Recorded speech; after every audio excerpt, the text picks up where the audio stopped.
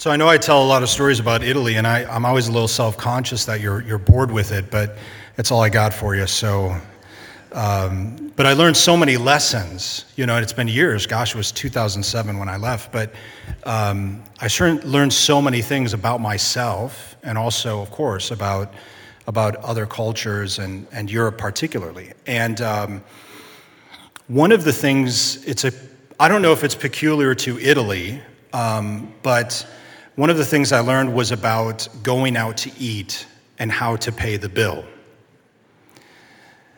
And the reason is they won't bring you the bill when you ask for it.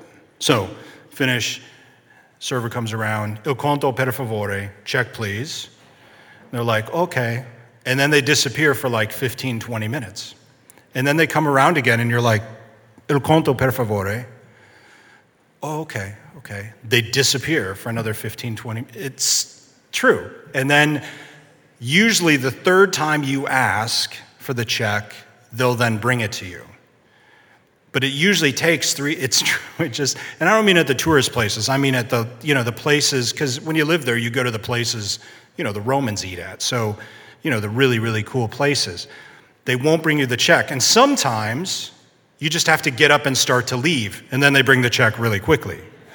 They're like, whoa. Then they'll bring it to you. But the reason for this is because so many of these places, these wonderful, wonderful, restaurants, it's really the family, cooking and serving and all the rest. It's like you're being invited into their home. It's like their home table. That's how they see it, and they don't want to kick you out. They don't want to push you out. They feel like it's kind of rude to do so. So they kind of delay that process, which can be frustrating, right? Especially if you have somewhere to be. But once you ease into the culture, you learn that, no, they're really welcoming you into their home. And they don't want you to leave, really, because they see it as rude. There was this one place we went to, there's a little hole in the wall. I think there were only like 5 tables. You couldn't make a reservation. You just had to kind of show up and hope that there was a table free, or you were just going to wait. And you'd go in. It was a family, and it was like you're in their dining room, basically.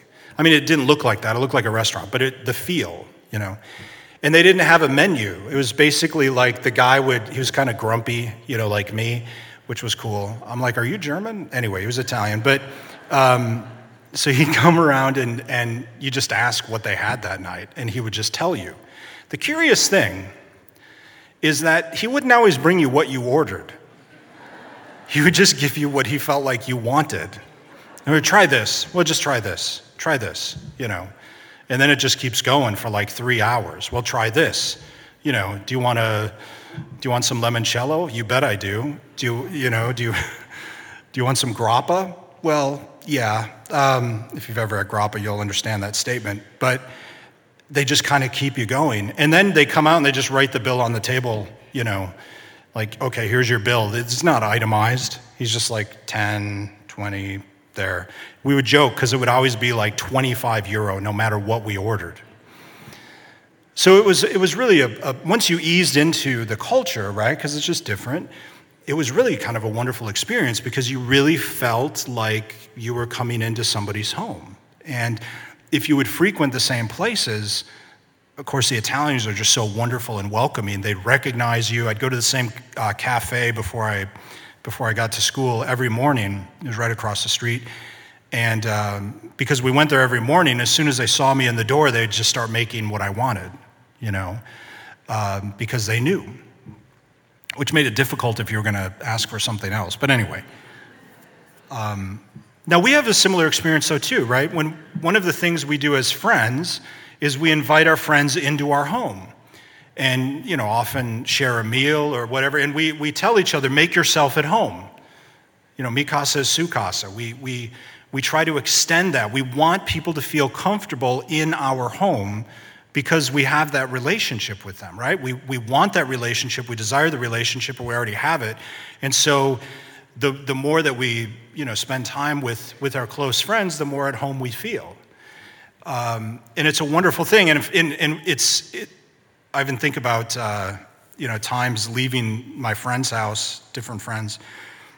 You're getting to okay, I got to go. And then you get to the door and it's another 15-minute conversation. You're like, no, I really got to go. And then they walk you out to the driveway and it's another 15, 30-minute conversation. You're like, no, I really leave, get out of here. I got to go. Because it's just the experience of, wanting to be with each other, but also, wanting each other to feel at home. The reason, of course, that I'm thinking of this is from the gospel. Jesus says, "If you love me, you will keep my words, and my Father and I will make our dwelling with you." And it's not sort of in the abstract, it's actually really, really a personal statement. In other words, God wants to dwell within us always.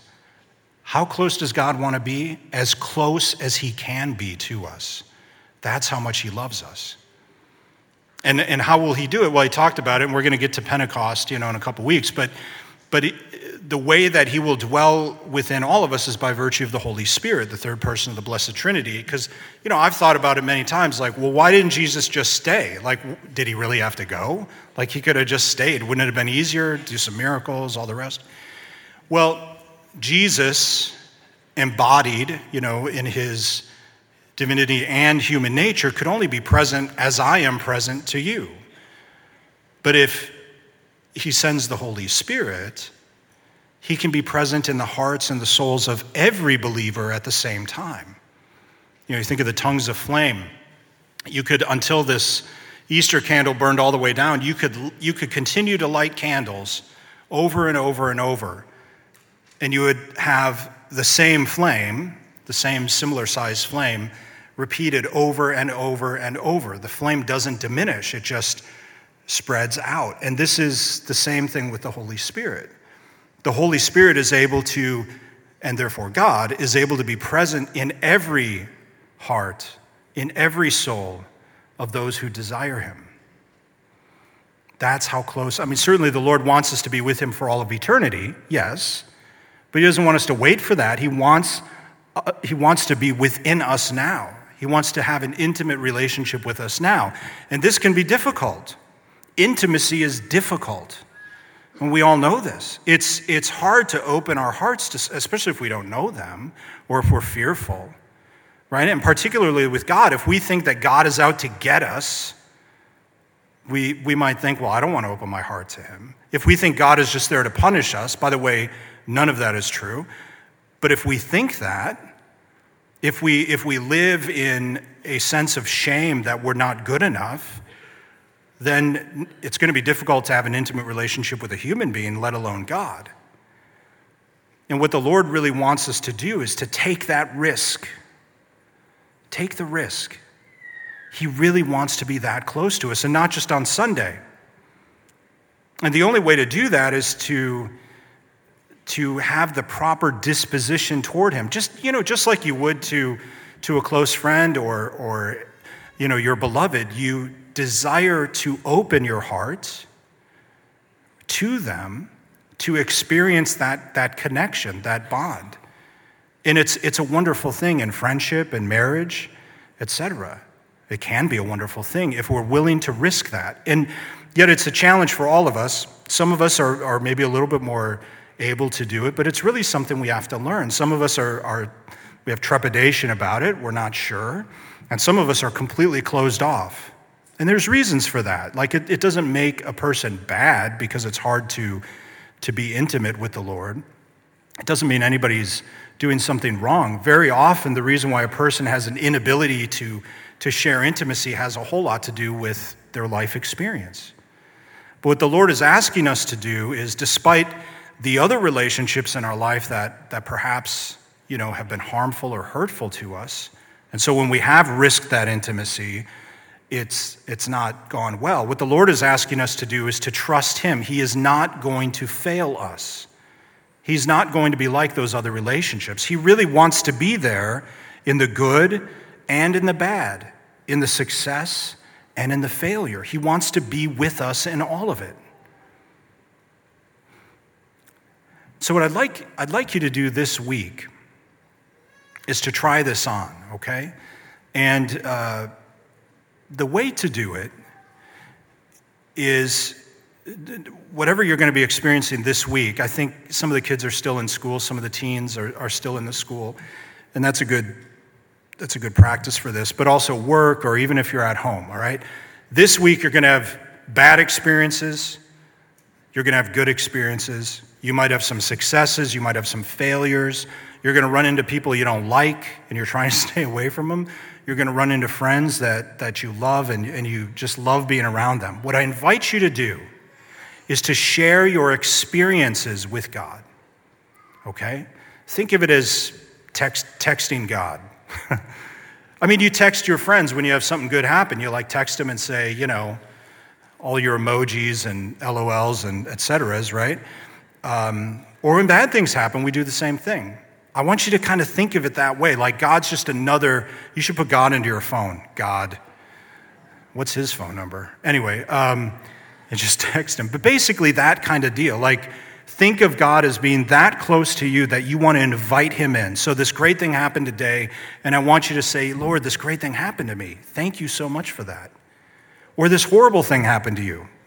Hopefully not too many, but a difficult experience happened this week, and I want you to invite God into that. Maybe a success happened, and just again, thank you, Lord, for that. Something bad happened, Lord, help me overcome this. Help me with this frenemy I have, or help me with this bad relationship, or my brother, or my sister, or my parents, or my children, or my priest, or whoever. We need help, right? So let's not just invite God into the difficulties. Let's invite God into the successes and be grateful for his presence there. Please stand.